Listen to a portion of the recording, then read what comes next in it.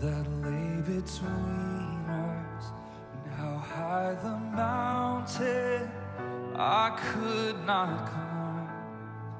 And in desperation, I turned to heaven and spoke your name into the night. Then through the darkness, your loving kindness tore through the shadows of my soul. The work is finished, the end is written. Jesus Christ, my living hope. And who could imagine so great a mercy? And what heart could fathom such boundless grace? The God of ages stepped down from glory to wear my sin and bear my shame. The cross has spoken, I am forgiven. The King of Kings calls me his own. Beautiful Savior, I'm yours forever. Jesus Christ, my living hope. Come on. And hallelujah, praise the one who set me free. Hallelujah, death has lost its grip on me. You have broken every chain. There's salvation in your name, Jesus Christ, my living hope. And hallelujah, praise the one who set me free. And hallelujah, death has lost its grip on me, 'cause you have broken every chain. There's salvation in your name, Jesus Christ, my living hope. Then came the morning that sealed the promise, and your buried body began to breathe.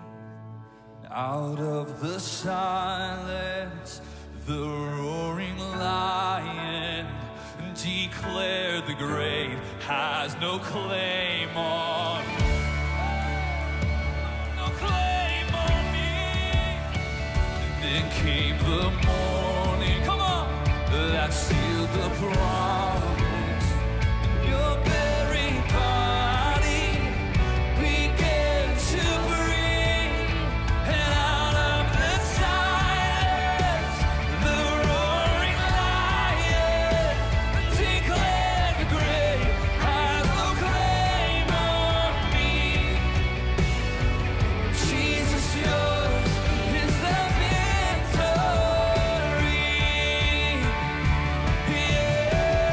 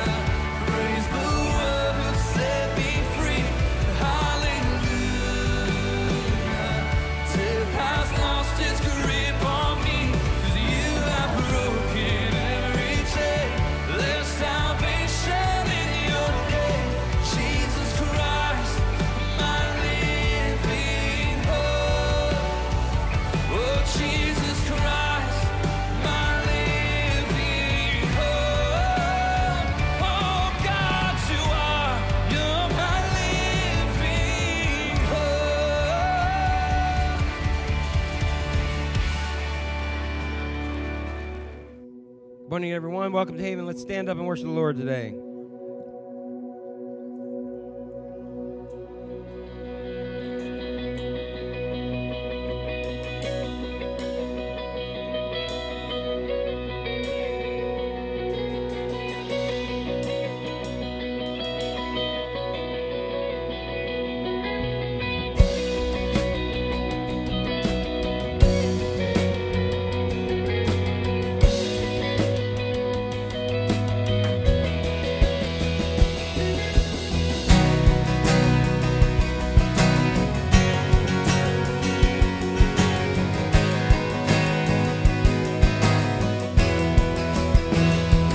God is able, He will never fail.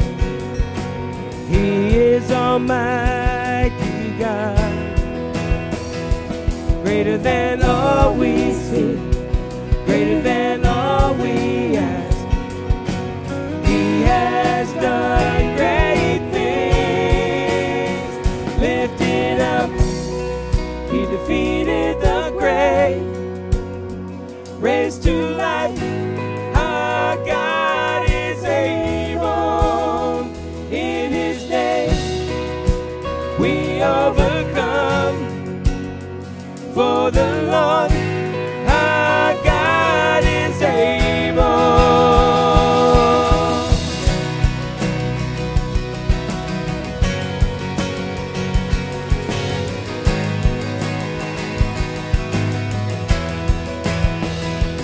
God is with us. God is on our side. He will make a way. Far above all we know, far above all we hope. What has He done? He has done great things. Lifted up, He defeated the grave, raised to life. Our God is able. In His name we overcome. For the Lord, our God is able.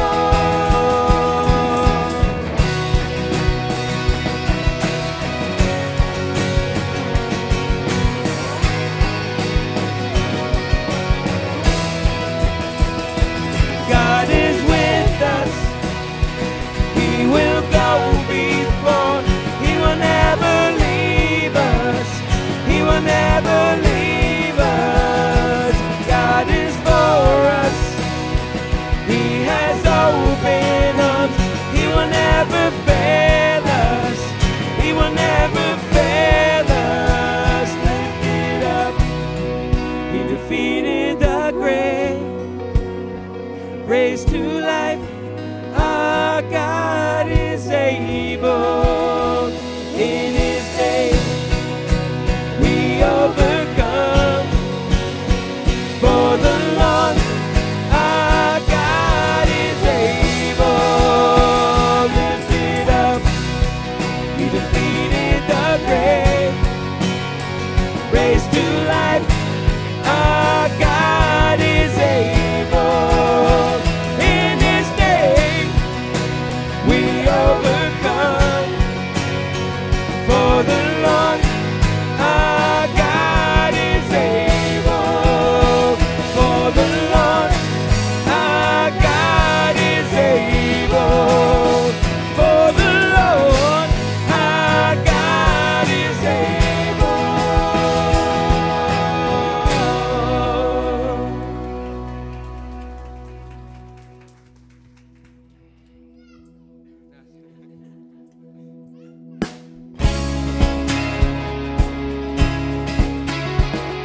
We're going to sing it on the rooftops, everybody.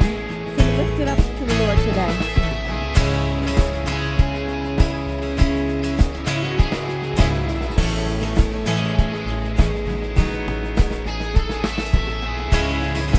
Here I am before you, falling in love and seeking your truth, knowing that your perfect grace has brought me to this place.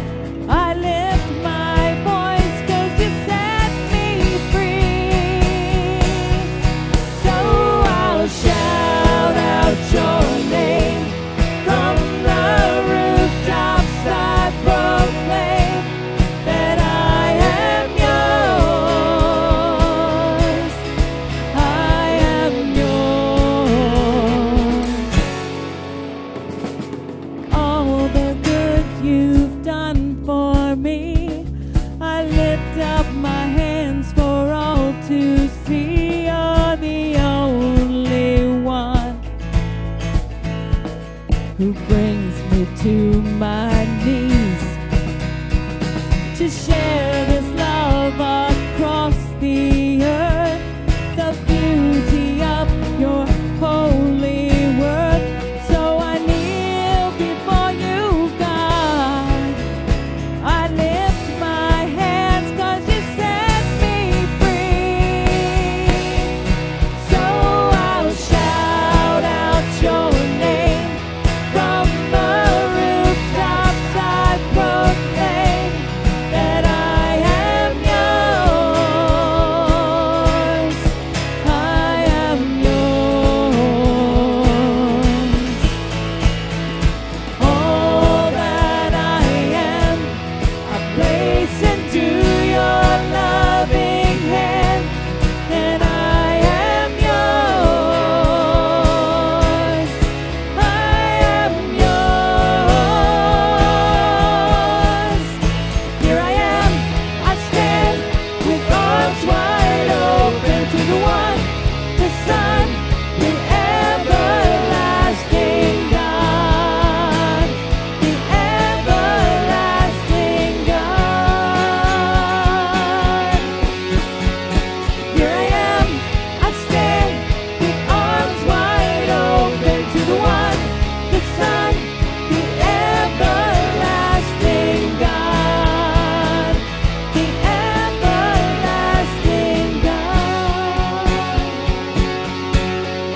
So I'll shout out your name from the rooftops. I proclaim that I am yours. I am yours. All that I am, I place into your loving hands, and I am yours. I am yours. So I'll shout out your name from the rooftops. I proclaim that I am yours. I am yours. All that I am, I place into your loving hands, and I am yours. I am yours. Here I am, I stand with arms wide open to the one, the Son, the everlasting God, the everlasting God. Here I am, I stand with arms wide open to the one, the Son, the everlasting God, the everlasting God. Lift it up to the Lord. So I'll shout your name from the rooftops. I proclaim that I am yours. I am yours. All that I am, I place into your loving hands, and I am yours. I am yours.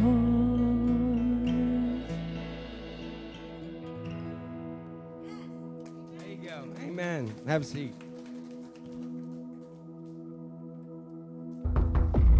They know where you live. They feed on your flaws. They drain your time. And they never leave you alone. Hey, I need to run a few errands. Can you watch my dog? Again.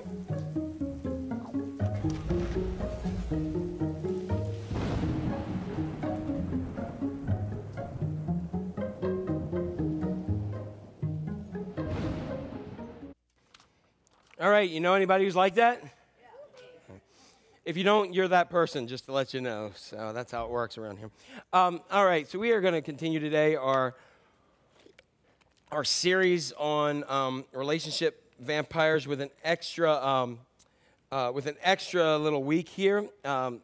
So I mean, you can see the theme of that is dealing with people who suck the life right out of you, and that's relationship vampires. But we're going to talk a little bit. I added a week just for some other things, and it worked out. Okay, so let's take a look at our prayer request right here. There's several people we want to lift up on the prayer request. Phyllis asked for prayers for Dave DeMarino, I think it is, and is on a respirator with COVID. His wife says doctors say it looks bad. Prayers for healing. Patty Miller, please keep my family in your prayer. We've been through so much. Keep our brother Ricky Smith in prayer for Cecil, a dear friend who had a stroke, and pray for healing for our country. Judy asked for prayers for friend Karen, who's in the hospital battling bacterial pneumonia. Joanna asked for prayers for Sarah and the Cohen family. As many of you may know, Danny Pilkington did pass away this week, and his service will be here on Wednesday at 2 p.m. 1 p.m. will be a visitation, and so just continue to lift up a prayer, and we will have some ability, if you can't make it, to see that online as well and streamed. As doesn't seem right not having Danny in the parking lot or right here with us, does it? So, but just prayers for him, for Jennifer and Jim Lagullo, and then also prayers for Andrew Miller, who is 30 years old, who is battling COVID, and it's been very serious as well.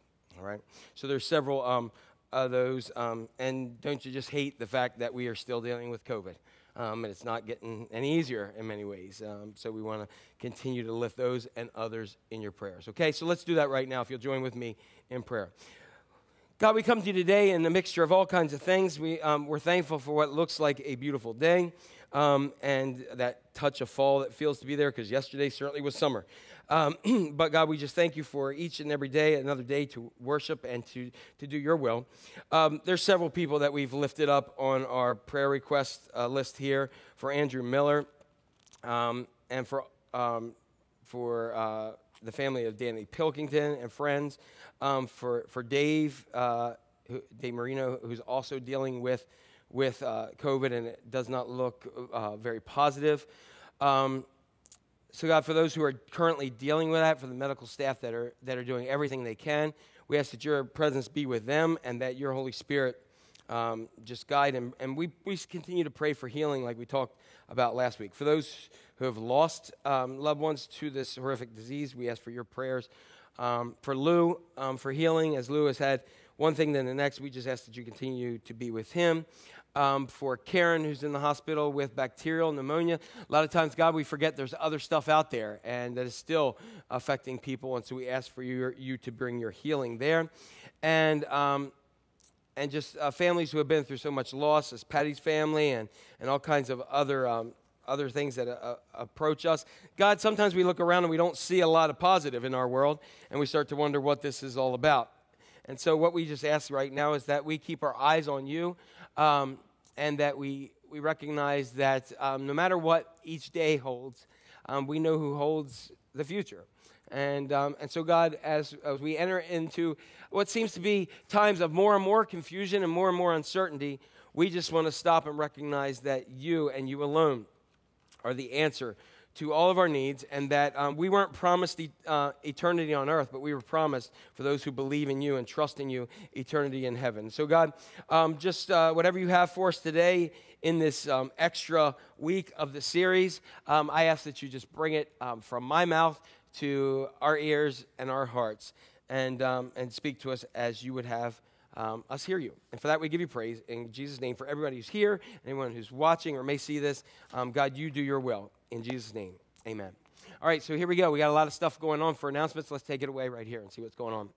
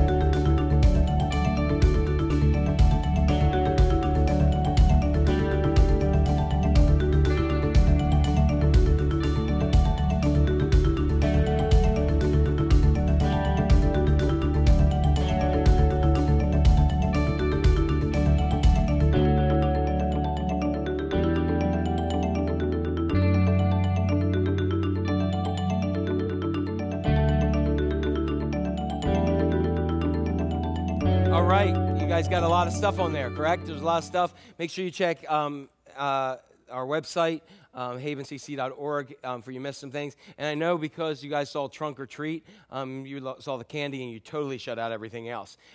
So what I want to do is I want to go back to one thing because it's of time essence and it's really, really important as we launched it last week. We've done Operation Christmas Child for several years, and we've done some amazing things with that. And so our goal this year is 300 boxes. And this is one of those things that you can get people outside the church to say, hey, how do you want to do this? How do you want to make this happen? I do know that if you go to dollar stores and stuff like that, you can get boxes and put those together, little plastic things, and put a bunch of things in there. And that collection day will be November 7th. And so with that, I know also some people have donated, and our children put things together. They buy things and do that. And so our goal is what? 300. Let's see this video real quick about Operation Christmas Child.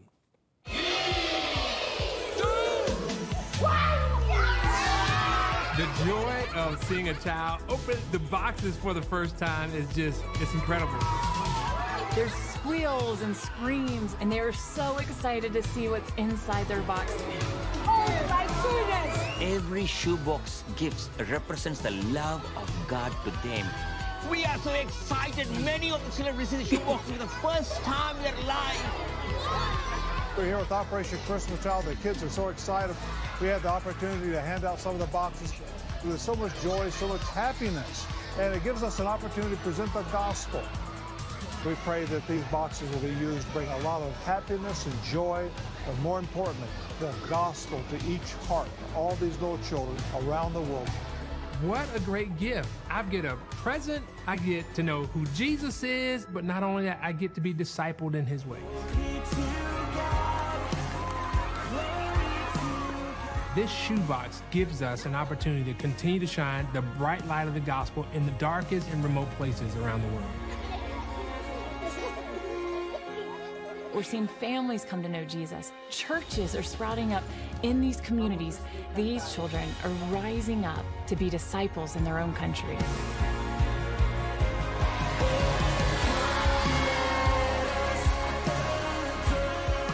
The gift box and the gospel of Jesus Christ bring hope to our children to bring the smiles back on their faces. No greater need and no greater time than right now for us to go out and serve boldly.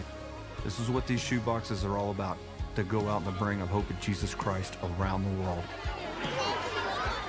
I'm just so amazed at what God does each and every year. This is an opportunity to impact the lives of millions of children, just like you've seen. But we need more boxes for next year. Every box is an opportunity for us to share the gospel of Jesus Christ. So thank you, and God bless each and every one. The glory, Christ, the Lord. I always like to think, I think a couple things when I see these. Number one, I always think like the minuscule things that we are able to put into a box that if I got as a kid or my kids got, I'd be like, man, you are cheap, Dad. You know, and but yet in that means the world to some of these people. It also changes lives. I still am also.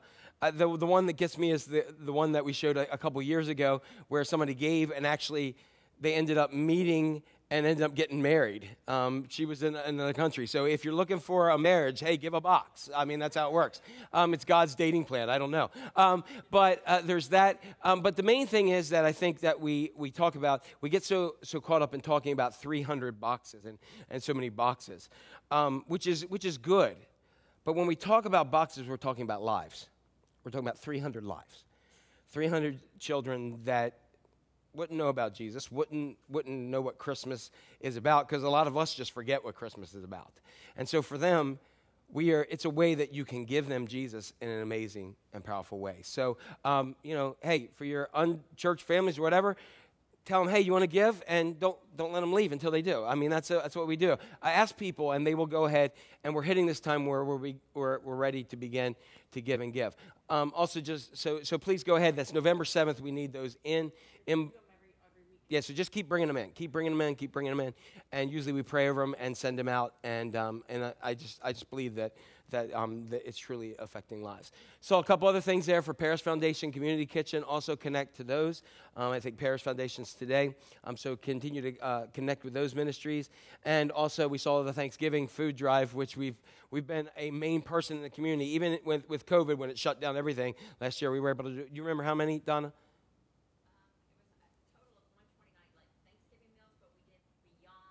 Right. Right. So we've always, because I remember last year particularly, a lot of people, because they weren't doing things, weren't meeting, they dropped out, and we had to pick up the ball, and you guys picked up the ball. So let's continue to do that and recognize that Thanksgiving is coming very quickly, and so we want to go ahead and make a difference there. So thank you all for everything that you do. One other prayer that I want to give, I don't know if anybody saw the news today, you know, our sister churches in Haiti are there, and there were in Port-au-Prince, there were 17 Christian missionaries that were kidnapped. And so what we recognize is, and people wonder, when are you going back to Haiti? When you go? We can't yet because it's not safe. There's a lot of turmoil, a lot of gangs and everything that are there.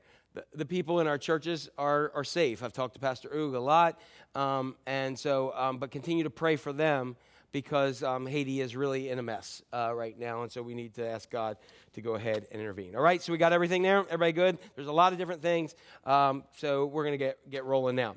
Again, we are picking up in week 1A, I call it, not 2, because I was going to get into, as we said, this series about loving people who are a little bit difficult to love at times, and I call them relationship vampires. They're people who suck the life out of you. Okay, and just real quick, does anybody know anybody like that? Okay, like if you saw them at your door like that on like the video, or if you got you saw the phone ring. Isn't caller ID one of the greatest things ever invented for when vampires call?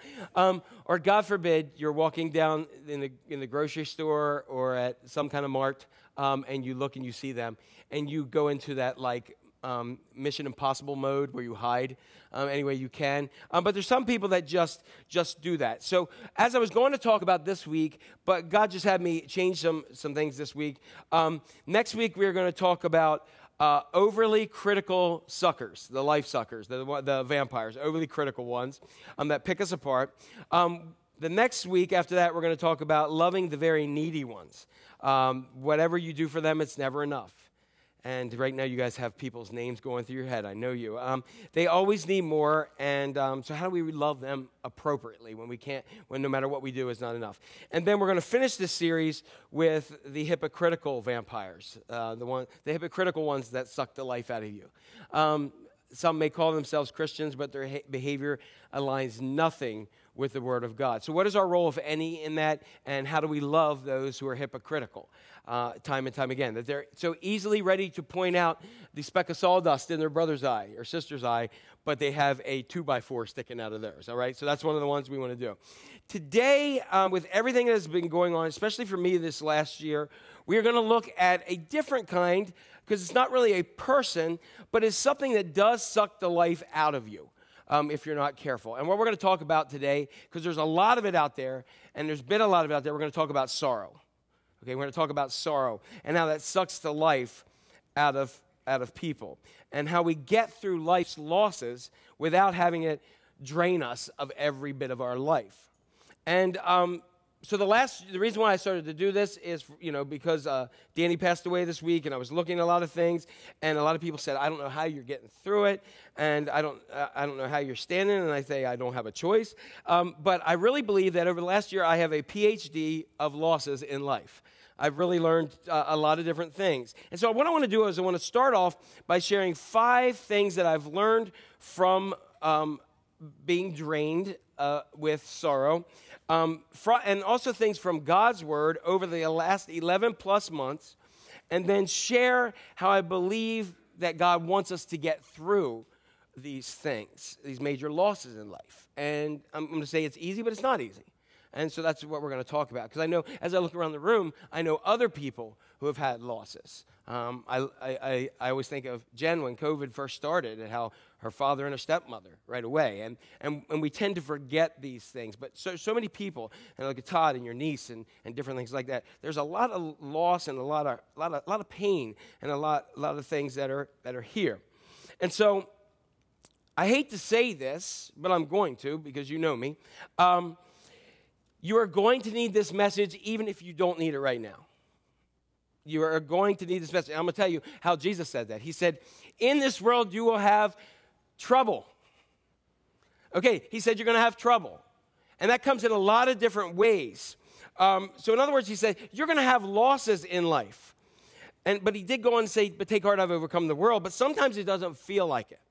And so you may not need it right now, but I encourage you today, if you've never taken notes, and I'm going to ask you again if you'll put the QR code up there for some people, if they want to go ahead and get the bulletin and just take a look at it. There it is. You can go ahead, hold it up there, your camera, and get it. If you don't take notes, I would challenge you to take this, and you can save it and put it away, because I'm going to tell you, you are going to experience life's loss at some point, and it will rock the foundations of your life.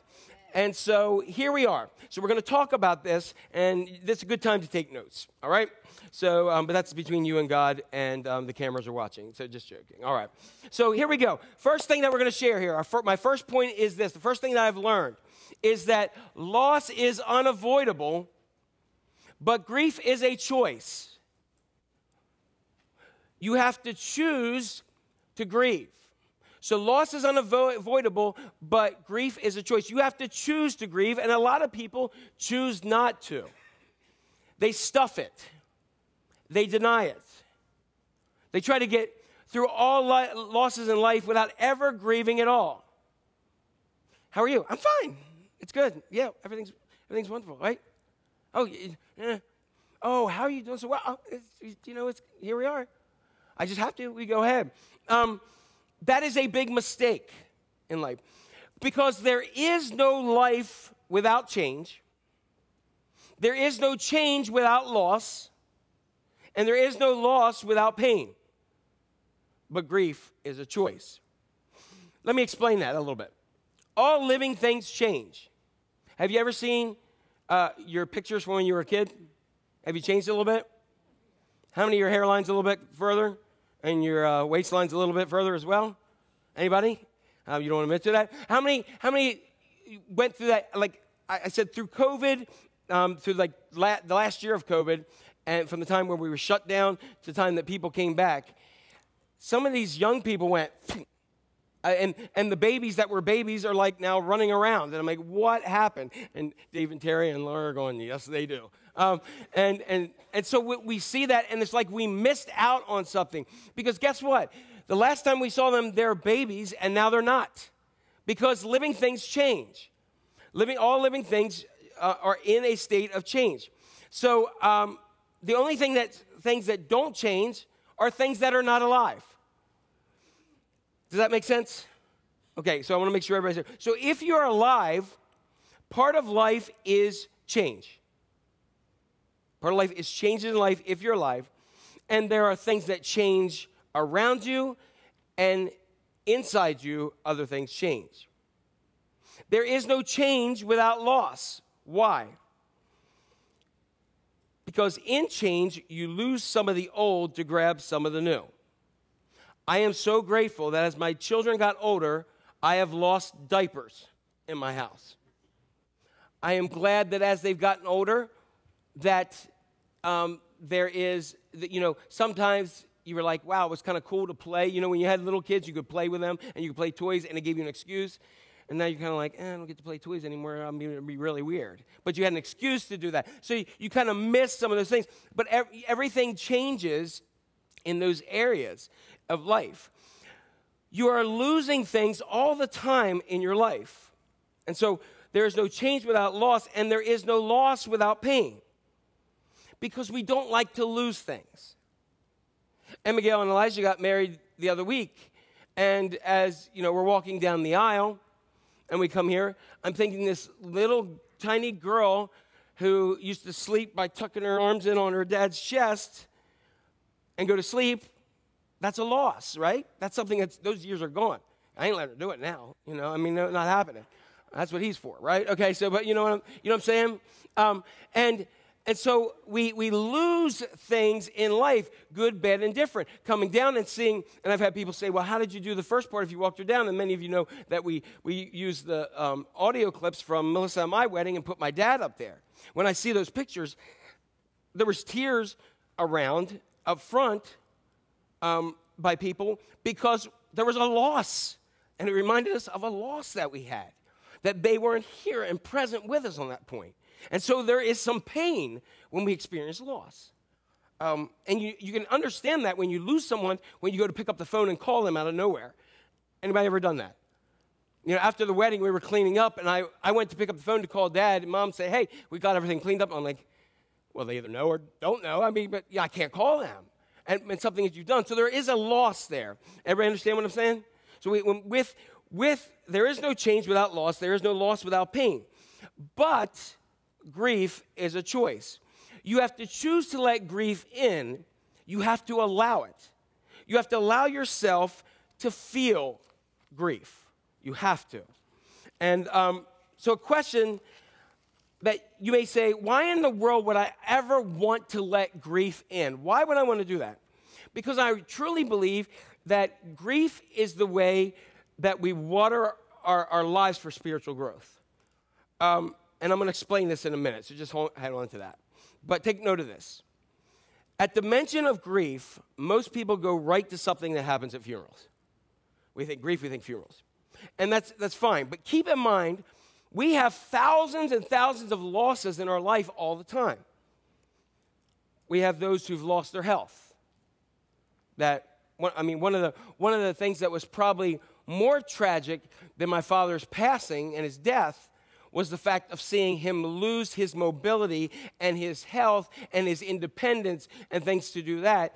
And it was causing something, he was grieving that more so than he was grieving the fact that he was going on to be with Jesus. All right?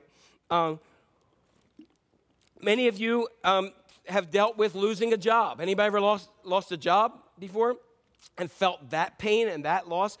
You can lose a friend, whether to death or just somebody you were close to who's not close to you anymore. You can lose finances. Does that cause grief? It does when the bills come due. So grief is not only when someone dies. That's one of the major triggers for grief. There are many other things in your life that we need to look at because we have a life full of losses. And there's so many things in life that we need to grieve because they are losses in life. Because grief is unpleasant, most people try to avoid it. They want to stuff it. They want to put it aside. They say, I'm not going to grieve. I'm going to get on with my life. I'm just having, let's go. And I would dare to say that many of our unresolved problems in life are because we have unresolved and unmourned grief in our lives throughout years upon years. So, for instance, in developmental psychology, one of the things that they've learned is that the stuff that happens to us in the first 3 to 5 years affect us for the remainder of our life if we don't deal with those properly. And in dealing with those means that we come up with coping mechanisms. We live in denial. We repress it. We do all these kind of things. They have a number of different ways that we cope, that our bodies and our minds cope with things.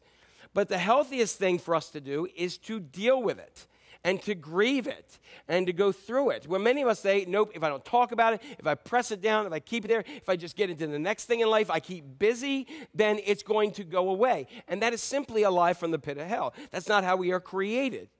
And so we see this time and time again.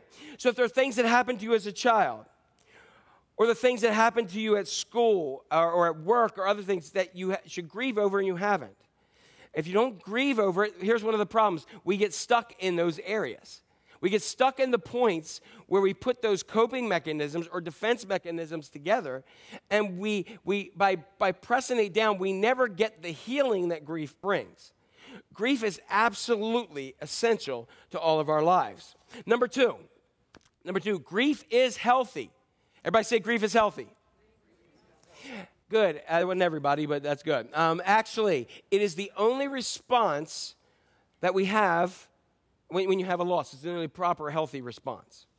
Again, it could be anything. It could be loss of a job, loss of a career. It could be that you deal with infertility or the loss of an engagement or serious financial problems, or maybe you have a stillbirth or a miscarriage or loss of a limb, that people have phantom pain even when they lose a limb and they deal with that. Or the loss of someone you love. Whatever it is, we all have losses in life. And grief is actually healthy. It's good for you. It is the only healthy response that we have because it's unhealthy to deny that we have a loss. Grief is probably the most painful emotion we go through in life, but it's also the most helpful for us. So you say, how is that, Jack? How is grief helpful to me? Because grief is a tool for you getting through transitions in life. In 11 months, I went from being someone who was Jack, who was Connie and Joanne Cohen's kid, who was Jill's brother, and just rolling along, to I became like this patriarchal person in the family. I'm much too young to be patriarchal. Until this year, I got an AARP card. Right? Anybody got one of those? Mm-hmm. Welcome to 50, right? That's what happens. And I was like, what? Oh, then I can get some discounts. I was like excited about that part. But that happens. In 11 months, I can tell you in most every area of my life, there's something that has loss in it. Some you know about, some you have no clue about. But there are loss upon loss upon loss. So much so that I don't say, wonder what's coming next. Or I feel like another shoe's going to drop. And guess what? I have an octopus up there dropping shoes. And that's what I feel like at times. So this is part of what we have. But it's the most painful, but also the most helpful that we have. Because grief is God's tool for getting us through those transitions in life. And if we don't grieve, many of us get stuck at 14, at 28, at 36. Because we didn't grieve a major loss in your life. I know somebody who, when Melissa and I first started dating, was one of the most friendly, outgoing people in the world. And then she had a parent who died. And I believe like in their late 70s, 80s. And that person became a hermit and doesn't talk and doesn't go out and doesn't do anything. And they're so depressed that they do nothing. You know why? Because they did not grieve. They got stuck in that moment of loss. And they can't get past it because they're stuck in the moment of loss. And so that's what happens to many of us. It's why we have anxieties. It's why we have phobias. It's why we have fears. It's why we have low self-esteem. Because we haven't learned to have what they call good grief in that. So let me ask you this question. Here we go. Would you admit that Jesus never did anything wrong? How many believe that Jesus ever did anything wrong? Okay. So I think we all can kind of agree with that.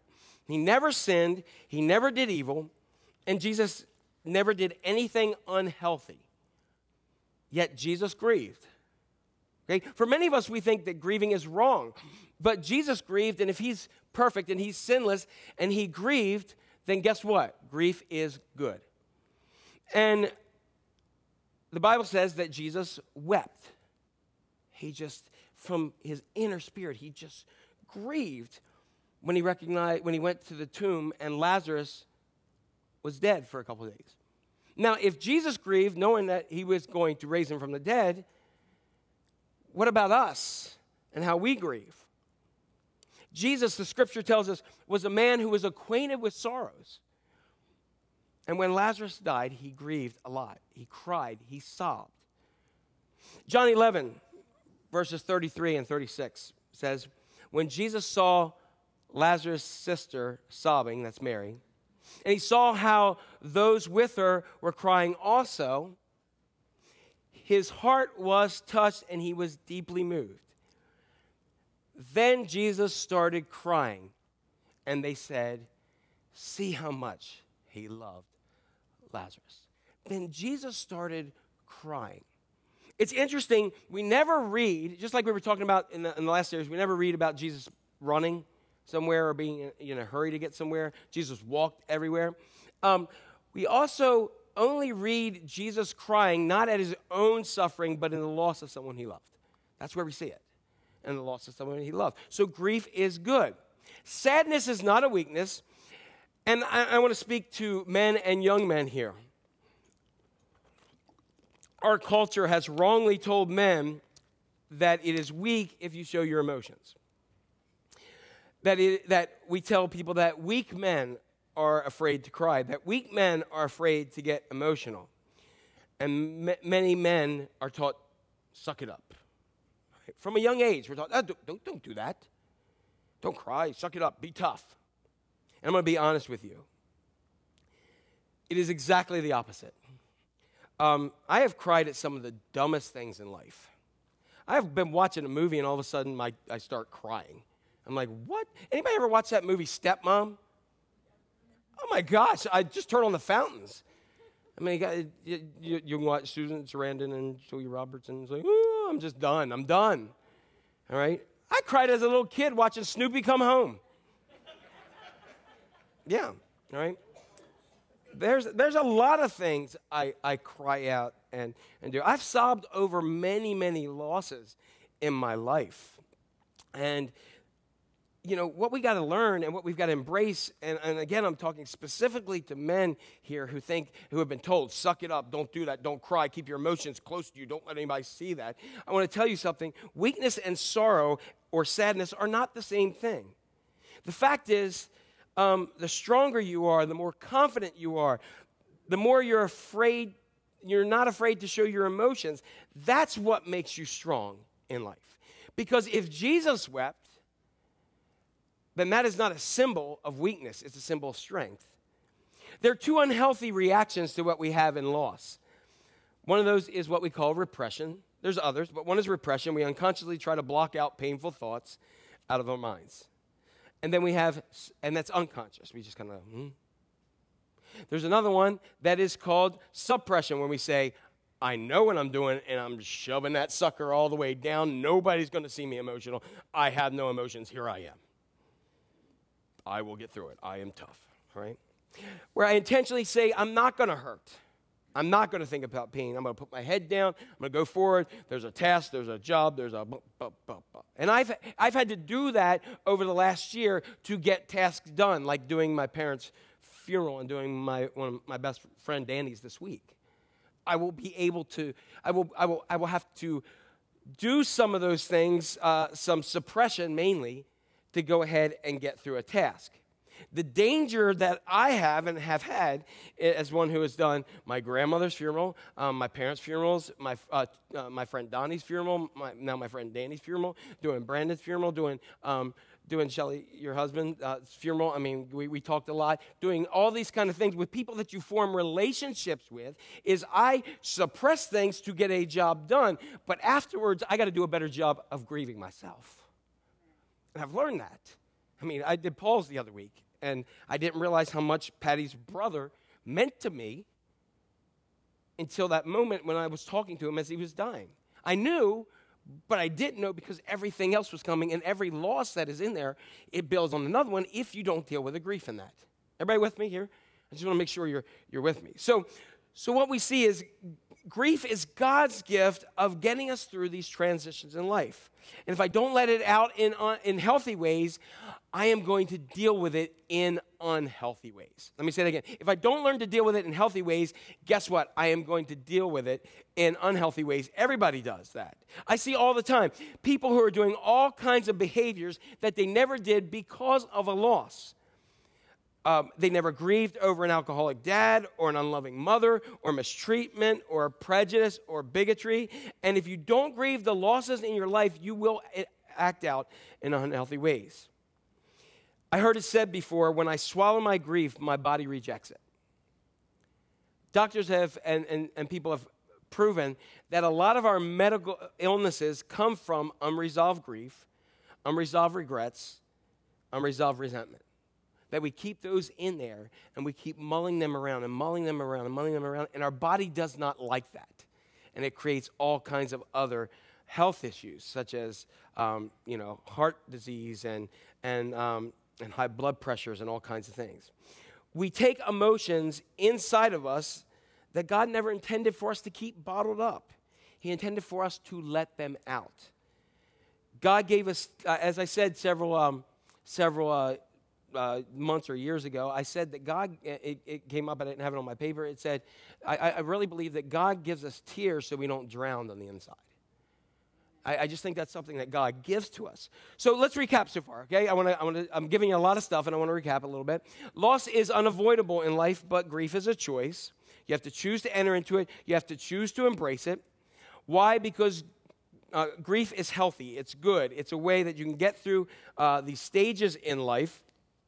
And that brings us to number 3. Number 3 is, and this is a big one, God grieves with me. God grieves with me. God grieves with me. Our whole ability to grieve actually comes from God. The reasons why we have emotions is because God has emotions. You were created in the image of God. Imago Dei is what it's called. And so God gave us the ability to have emotions. The reason why we grieve is because, ready for this? God grieves. We're told that if we bring up the sins that God forgave, that we actually, quote, grieve the Holy Spirit. So that means that God grieves. Questions. Do you know that God gets sad? Do you know that God weeps? Do you know that God has sorrow? Did you know that God regrets when he sees evil that people do and it breaks his heart? The Bible tells us that God is an emotional God. And so our ability to grieve is what separates us from the rest of this creation. When you say, I'm not going to grieve over that, I'm going to just put my head down, I'm going to be in denial, I'm going to go and stuff it down, you're denying the very thing that makes you a human being. The very thing that makes you in the image of God, that you can feel and have emotions and grieve. God gave us not only the ability to grieve, but he promises he will grieve with us. He suffers with us. He's a suffering God. He's a sympathetic God. When I'm in pain, God isn't just aloof and hanging out there somewhere. He's not sitting back and saying, can't you just suck it up and get over it? Why don't you just be a man, Jack? That's not God. You say, well, how do you know that, Jack? From Psalm 34. I use it at every graveside I've ever used. It says, the Lord is where? Close to the brokenhearted, and he saves the crushed in spirit. Does that sound like a God who's saying, suck it up? No, he's close when you're brokenhearted, and he wants to save you from being totally crushed in your spirit. So look at that word close. It's important. Some of us are brokenhearted here today. Some of you in just this topic are brokenhearted. And you've been going through life because you have to go through life. And some of you, God wants to say, stop life right now and grieve. And do that. You need to do that. Maybe your heart was broken this week, this month, or maybe many years ago. God is close to your broken heart. And when you think he's a million miles away, he's as close as he can get. You just need to tune in and reach out to him.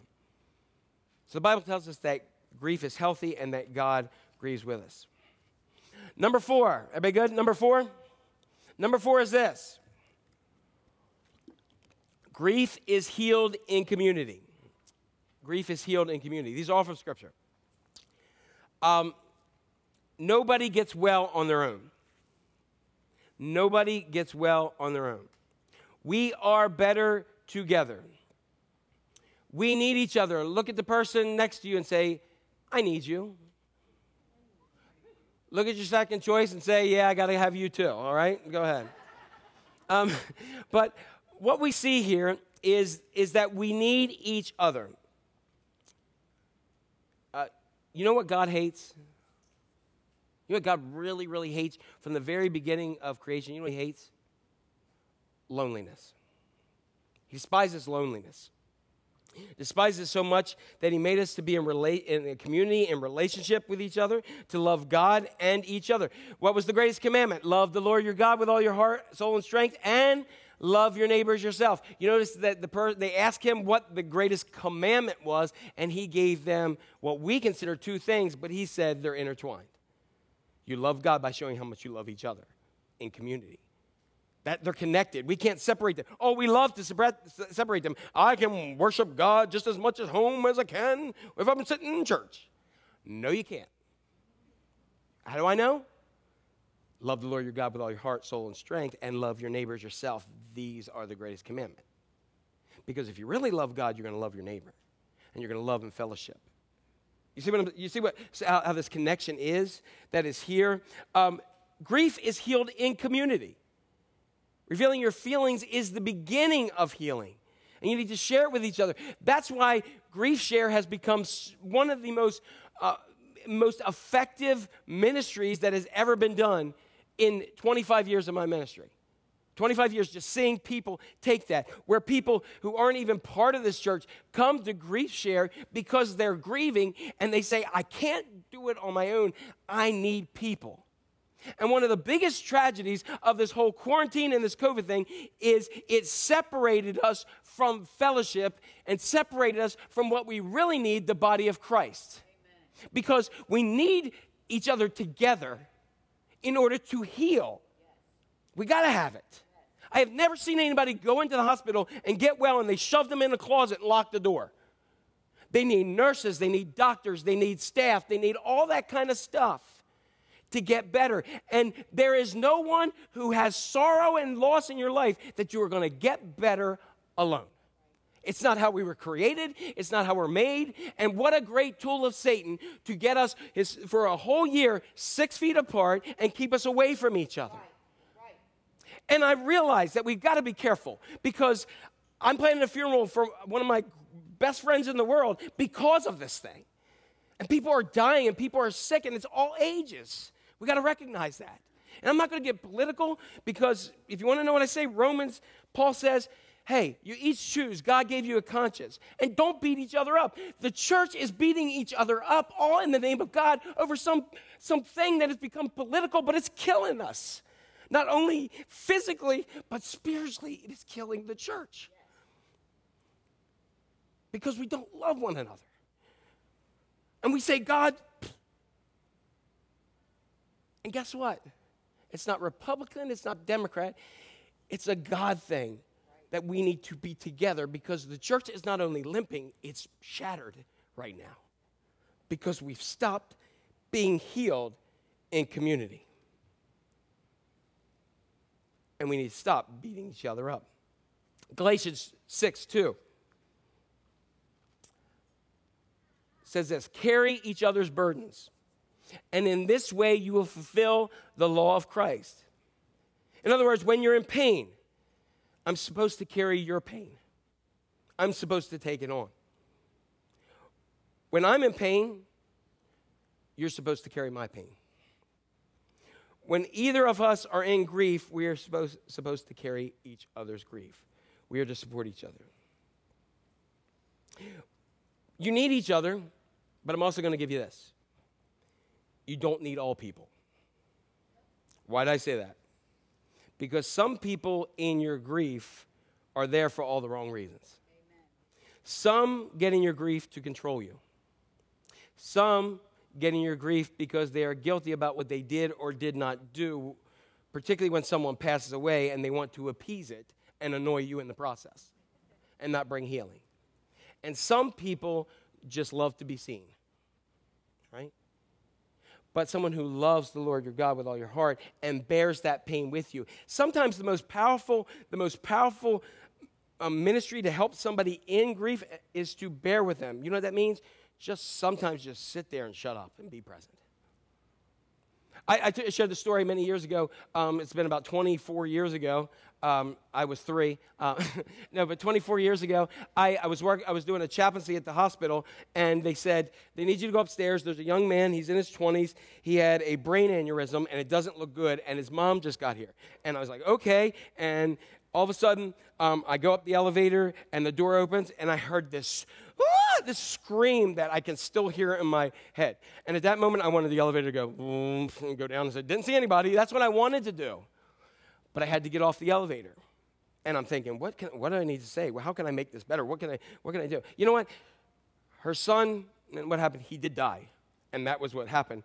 There is nothing I can say to make her pain go away. And there's nothing I can say to make her grieving go away. And you know why I want her grieving to go away? Because I feel uncomfortable. And I want to do something. So it was amazing. God shut my mouth like he did the lions in the lion's den. Shut my mouth. I walked in there. She's grieving. She's crying. And she looks up at me and I said, my name's Jack Cohen. I'm one of the chaplains here at Christiana Care. She threw her arms around me, hugged me, and wept. And I kept my mouth shut. I told you it was a miracle of God. And she cried and hugged on to me and just wept and wept and wept. It seemed like for half an hour, but she did it. And then eventually she pulled off and she She started to wipe her eyes, and my next statement was, what can I do for you?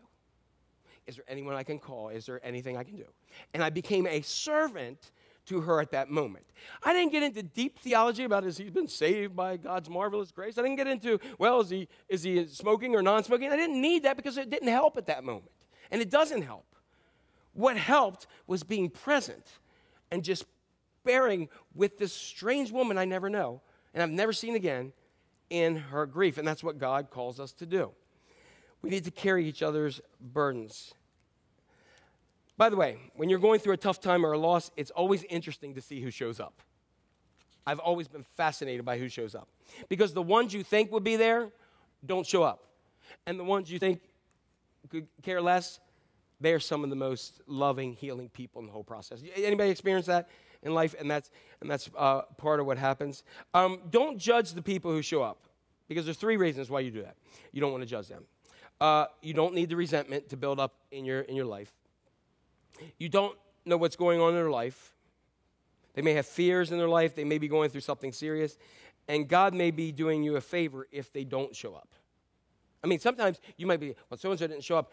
Sometimes you need to rejoice and thank Jesus they did not show up at your house because they may make it about them.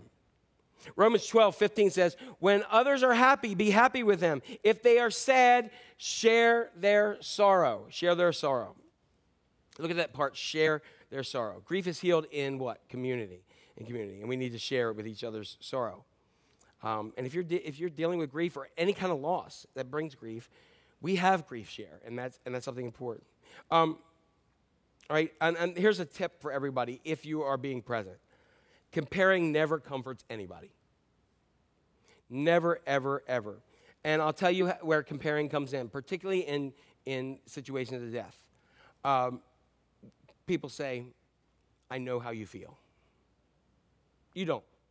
I mean, even if you are in a very similar situation, if you were married and lost a spouse and somebody else lost a spouse, you do not know what they're going through. Why? Because everybody grieves differently. Amen. And you can't say it. Don't say that.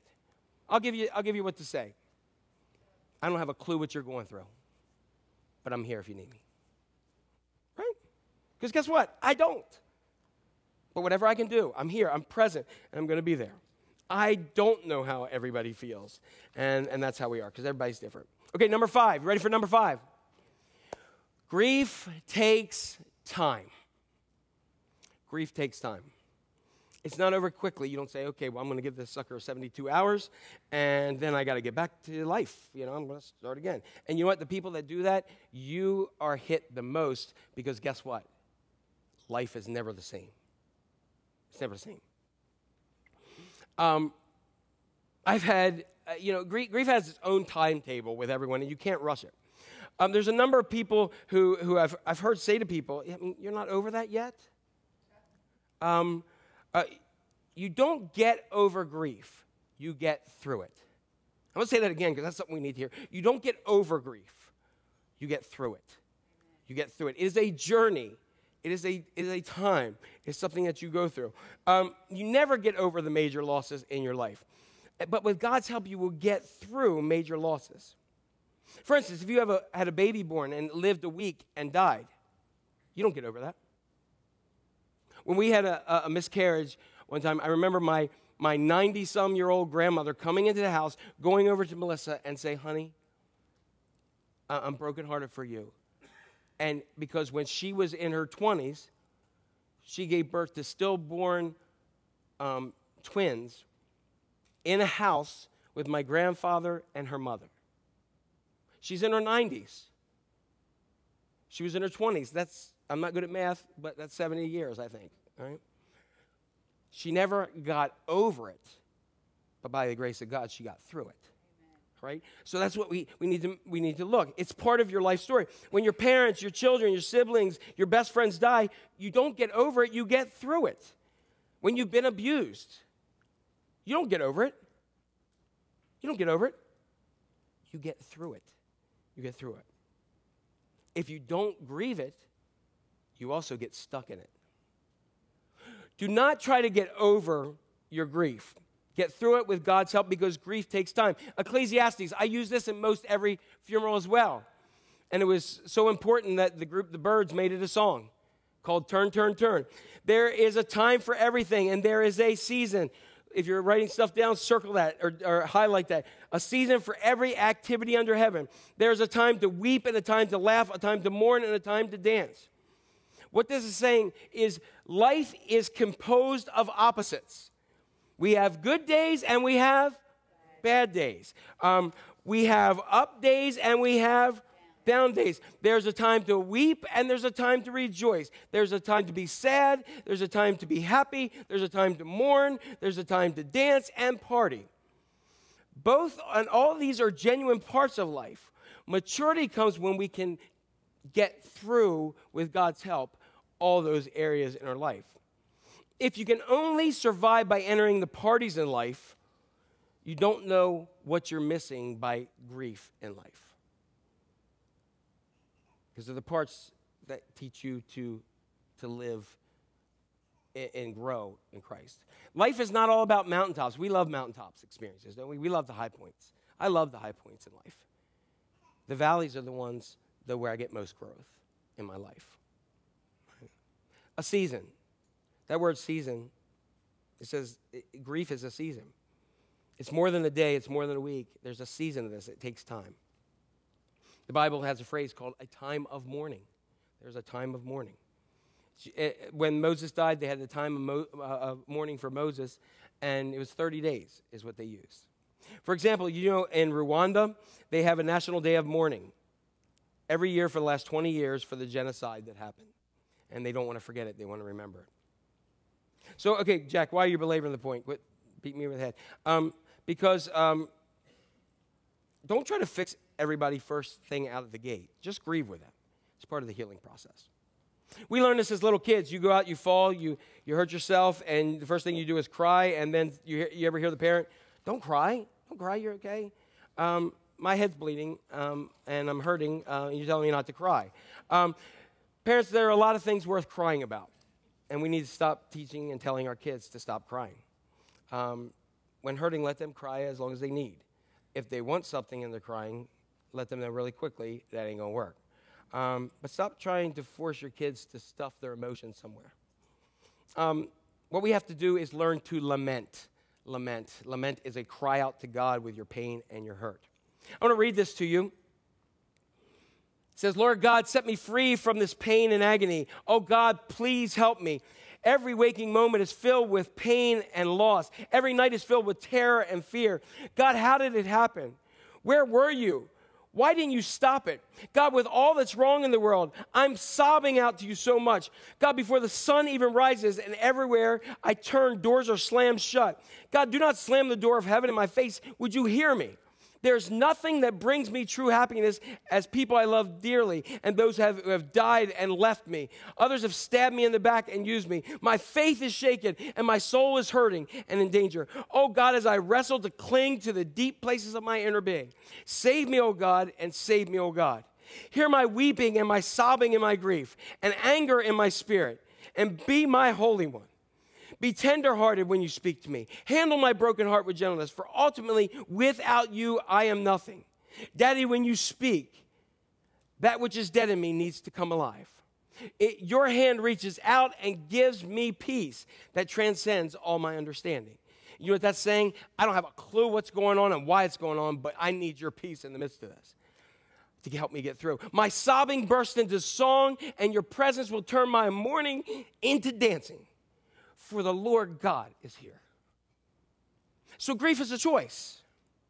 It's healthy. God grieves with us, and grief is healed in humility and community, and grief takes time. So here's the last big questions that we're going to finish in our time here today. How do I get past it? How do I move forward when there's horrible, senseless loss that I have in my life? Here we go. Here's a couple things that we have here. 4 things. List the losses I haven't grieved over. List the losses I haven't grieved over. Don't just think about them. List them. What this takes is you need to go back and really do an inventory of your life. You need to look back and re-examine where major losses of your life have occurred. For instance, maybe you went off to war. I know many people who've gone off to war, that those losses and the stuff there that has happened to them, they have never been able to grieve because it is a very, very difficult place that has caused all kinds of things to young men and women who have given their life and service to the country to deal with PTSD. And in many ways, when they can't grieve it and they can't deal with it, it keeps them stuck in a very, very bad place. And that's why we have 24 veterans that commit suicide every day. And California and Illinois don't have to report. That's Chicago and Los Angeles. So some people believe it could be upwards of 30-some people that serve this country that commit suicide every day. You've experienced rejection. You missed some loved one in your life. You have a long-term illness. You've lost your job. Maybe that's just some of the areas that you have to go back in your life and re-examine those losses. So why are the losses in your life that are here, like I'm going to put my head down, I'm not going to think about it, I'm not going to grieve, and you're just kind of getting yourself stuck in those areas? Well, start by listing those ones you've never grieved, because I can't get past it until I acknowledge it. Let me ask you, how many of you would like your future right now? If I said, hey, how many of you from right now to the day that you leave this world would like to be blessed by God? Like to live a life blessed by God? Anybody raise your hands high if you want blessing by God? All right, so I think that's everybody, correct? We all want God to bless our future. And Matthew 5:4 says this. Jesus said this in the Sermon on the Mount. Blessed or blessed are those who mourn, for they will be comforted. Who gets comforted? They. Who are they? Those who have the courage to mourn. What is he saying? Those who press down and cover up don't get comforted, and in turn don't get blessed. So if I cover all that up, I'm not going to get comforted. If I don't get comforted, I'm not going to be blessed. And if you want God to bless you, got to learn how to grieve. If you have a wound, like a really bad wound, it got really dirty and nasty, you go to the doctor, and it's filthy, it's nasty, it's got all kinds of things in it. What would you do if he went and said, okay, here's a Band-Aid? You'd be like, what? Why? Because if you keep that in there and don't clean it out, what's going to happen? It's going to get infection, it's going to get disease, and it's going to be worse. But yet we do that all the time when we grieve in our life. We don't deal with the things, and we need to get those things cleaned out that have kept us in this place. So I'm guessing that many of our lives are unmourned losses that are still waiting. Here we go. So why don't we allow ourselves to grieve? One word. Fear. Fear. If I really go back and think about the losses in my life, it's going to take me to a place and I'm going to lose my emotions. I'm afraid I'll never recover. You will recover. You won't if you keep pressing it down. I'm afraid I'll lose my mind. Welcome to the club. You might if you keep it a secret, but when you let it out, the boogeyman isn't so big. All right? Psalm 23 says this, even though I walk through the shadow of death, I will fear no evil. That's one of the most famous quotes in the Bible. Again, it's used at pretty much every funeral I've ever said. Even though I walk through, everybody see that? Walk through the shadow of death. You're walking through it. You're not getting over it. You're not staying stuck in it. Healing means that you consider the things that you have grieved. And the shadow, it's a shadow. Shadows look bigger. Do you remember as a kid, like when you were trying to go to bed, if there was a shadow on a wall, and you were like, pull the covers up, like you thought it was something, and then if you saw something like moving, and you're like, what's that? You're afraid to move. And when you got out there, you saw it was like some little tiny thing blowing, and you're like, oh, that's not big. The shadow was bigger and brought more fear and paralyzed you than the thing itself. And we are caught in a mindset of death and loss, and we're looking at the shadow of it, which is so fearful to all of us, and that we're paralyzed in our lives. But the fact is that as I walk through the valley of the shadow of death, I will fear no evil. Why? Because God is with me. And my God is bigger than any shadow that could be there. The Bible has never told us to weep not, sorrow not, cry not, grieve not. Matter of fact, what the Bible does tell us is 365 times. Is that a common number? Every day of the year. Every day of the year, there is a verse in the Bible that says, fear not. Because every day we need to learn not to fear because he is with me. Every day we're told that. Grief doesn't paralyze us, fear does. So we need to list the losses. Number 2, identify what I've really lost. Go back and say, what did I really lose in my childhood when that was done to me? Go deeper behind just the obvious. What did I lose by having an abusive parent? What did I lose by being laid off? What did I lose when my parents got divorced? When my family moved around so much, did I lose stability, security, my identity? Did I lose trust and credibility? What happened? And we need to look past the obvious and say, what is that painful thing, or when that loved one died, or when the person walked out of my life for whatever? What did I lose at that moment? And have that there. Number 3, you have to have the courage to lament. We just talked about lament. And lament is simply this. It is a passionate expression. It's a word it's a biblical word, right? It's a Bible. You didn't go ahead and say, hey, today it's been a bad day, I'm lamenting a lot. Nobody ever says that, correct? Anybody ever use that in a sentence with anyone? No, we don't use it. But it means a passionate expression of grief to God. It's a cry out to God. Sometimes it's this. Hey, are you there? Sometimes it may be a shout out. God, I am so mad right now. It may be a guttural weeping. It may be a yelling. But it's a passionate expression of grief to God. The other definition is it is an act of worship, which is coupled with complaining to God. Would you like to worship God? Say, God, I love you, but man, come on, enough is enough. God is not taken off by that. God can handle it. I'm going to tell you what God can handle. God can handle your rage. God can handle your resentment. God can handle your regrets. God can handle your complaining. God can handle your blaming. God can handle your pain. Why? Because he already knows it. And he just wants you to get it off your chest and admit it. I gave you a little bit ago an example of a modern lament that came from a book from a lady named Ann Weems, and she wrote a book of modern laments, and I just adjusted some things to fit me better. But we need to learn to lament. There's an entire book in the Bible that nobody preaches on called Lamentations. And the entire book is about Jeremiah complaining that God got it all wrong. And God didn't smote whatever Jeremiah. He said, I get it. Keep on doing it. I love the thing about the Bible because the Bible doesn't whitewash any negative emotion. It's just there. The people say, God, this stinks, and it's there. God, it's unfair. God, I feel cheated. You broke your promise to me. And God isn't afraid of that negative emotions. We are.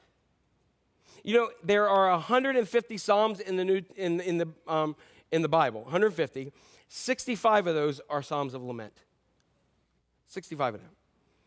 David and a bunch of other people said, God, this is bad. I don't like it. God says it's also an act of worship because Psalm is a book of worship. As much as you thank God, as much as you praise God right now, this is another part of worship. God, right now, I don't like you very much, and I'm furious at you for not answering my prayer.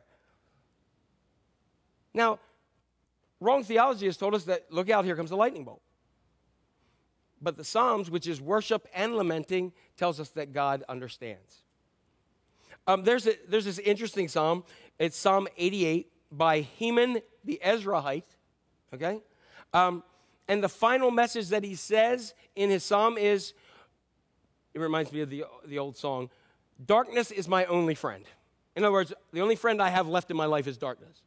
I was thinking that song, hello, darkness, my old friend, right? I mean, you get it, okay? That's where he is. My lamenting, 4 years over my good friend Donnie.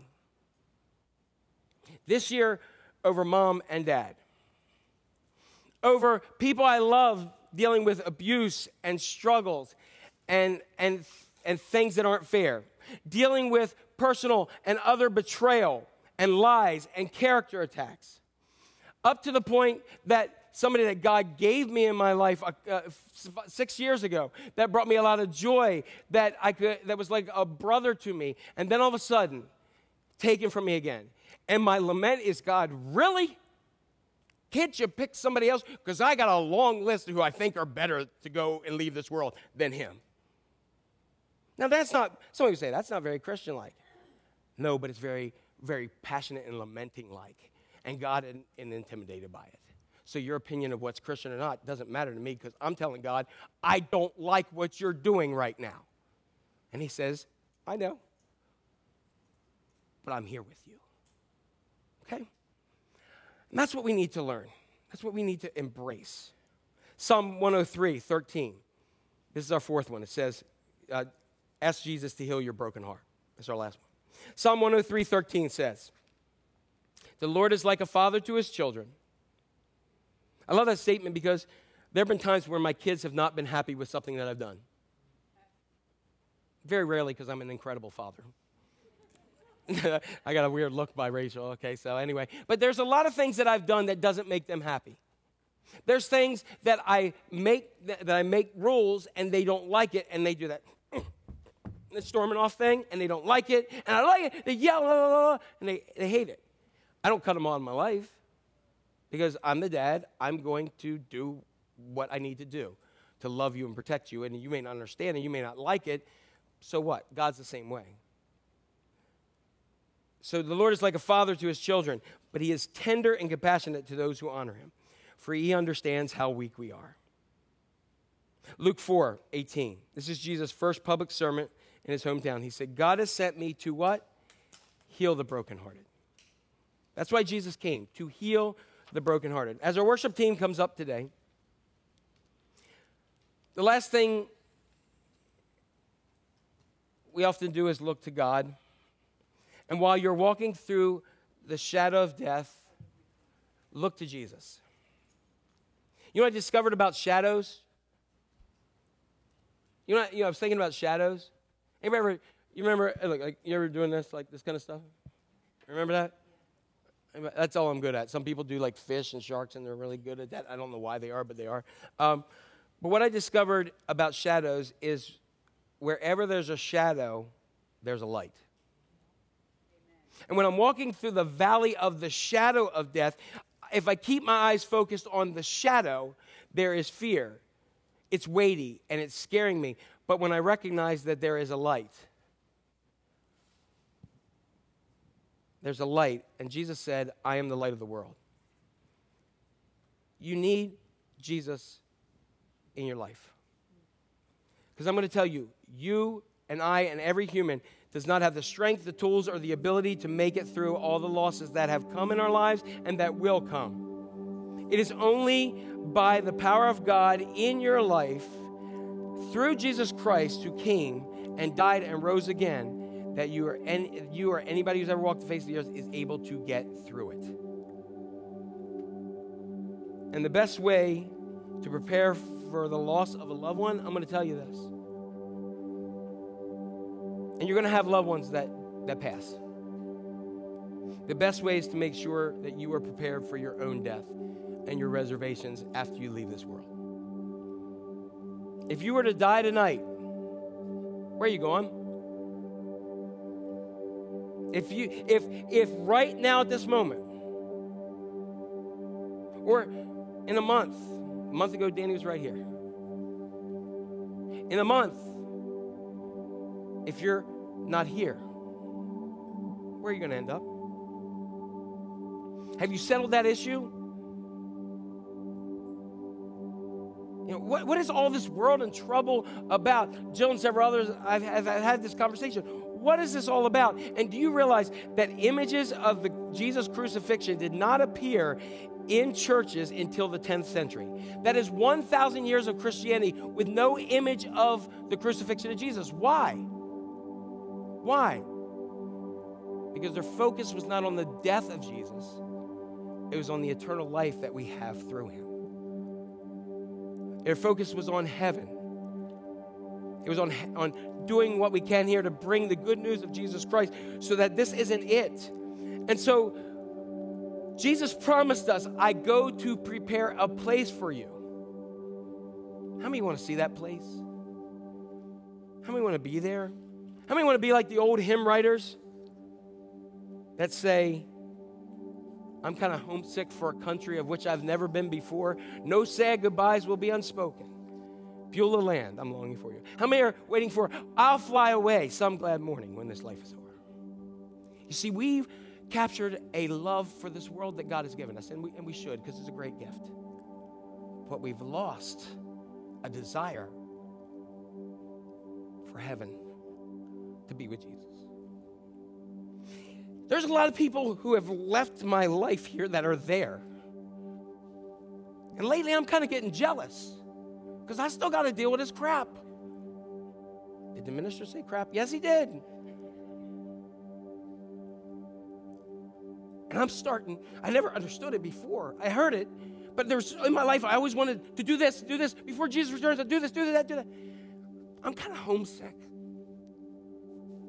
I'm kind of tired of hurt and pain and seeing abuse and seeing just hatred.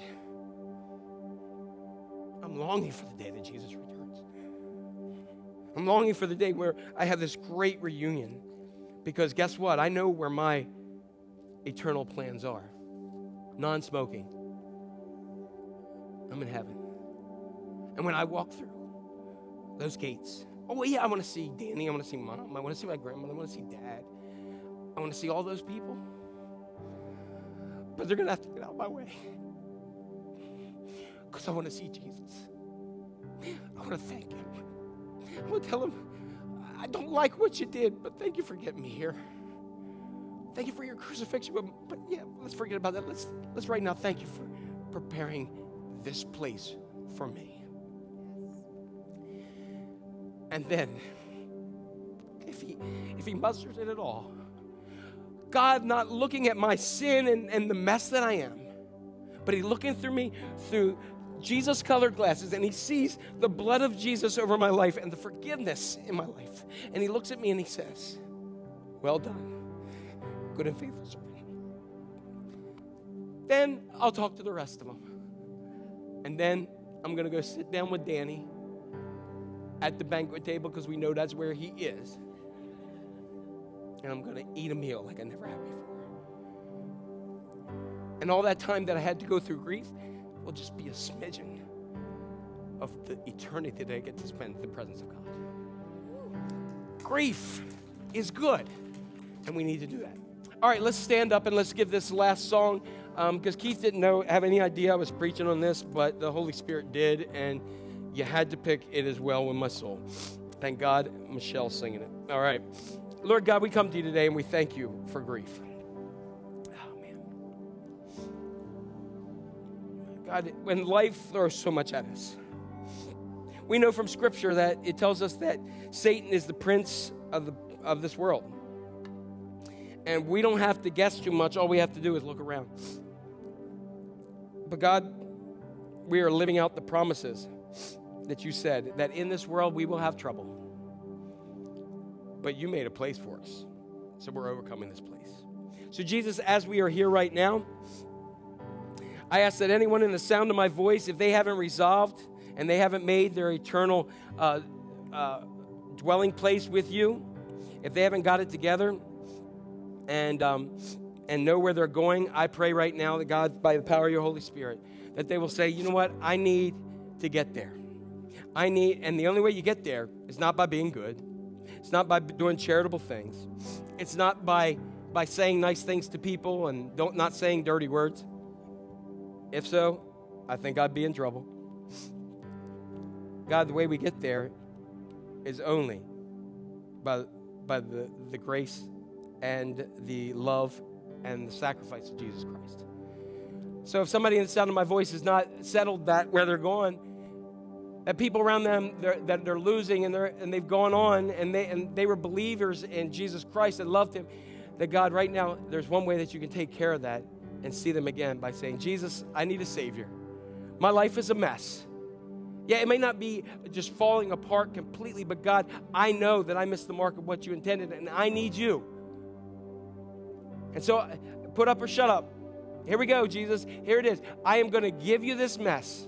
I'm going to give you my heart. I'm going to say, come into my life and do with my life what you will. Change me. Mold me. Love me. And in that, God, as they say, Jesus, I accept everything that you have. All of heaven is throwing a party. And so, Father, do your will here. Because guess what? There's a lot of stuff lately in my life that I don't like. And I've told you about it. But because I know where I'm going, it is well with my soul. Because the ones I miss, I'm going to see again. So Jesus, take this time, speak to people. There'll be people up front that will pray with people. And God, I'm just going to pray. By the power of your Holy Spirit and medical technology and everything, get rid of this COVID thing in the power of Jesus Christ. And help your people be the body of Christ. In Jesus' name, amen.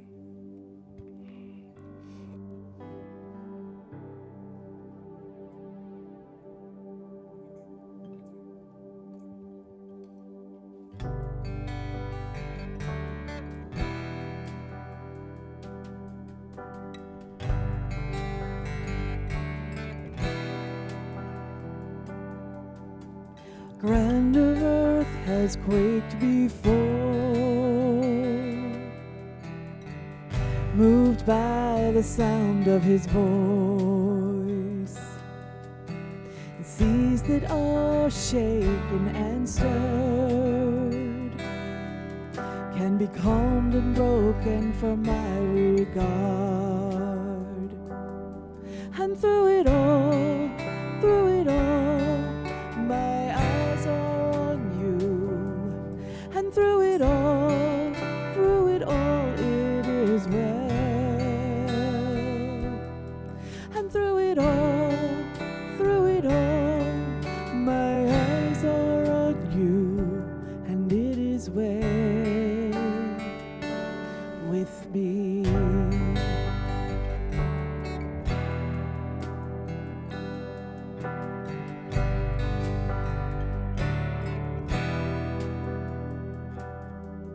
Far be it from me to not believe, even when my eyes can't see. And this mountain that's in front of me will be thrown into the midst of the sea. And through it all, my eyes are on you. And through it all, it is well. And through it all, my eyes are on you. And it is well. It is well. So let go, my soul, and trust in him. The waves and wind still know his name. So let go, my soul, and trust in him. The waves and wind still know his name. So let go, my soul, and trust in him. The waves and wind still know his name. The waves and wind still know his name.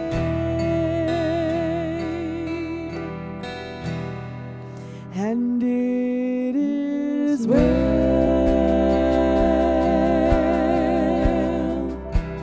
with my soul. It is well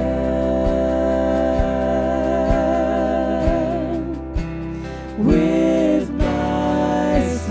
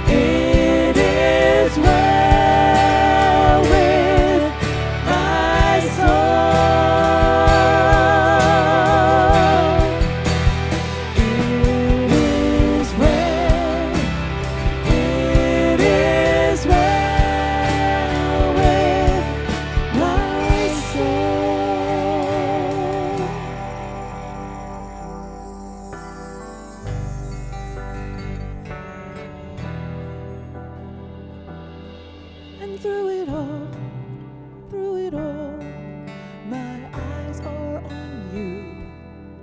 And through it all, it is well. And through it all, my eyes are on you, and it is well with me.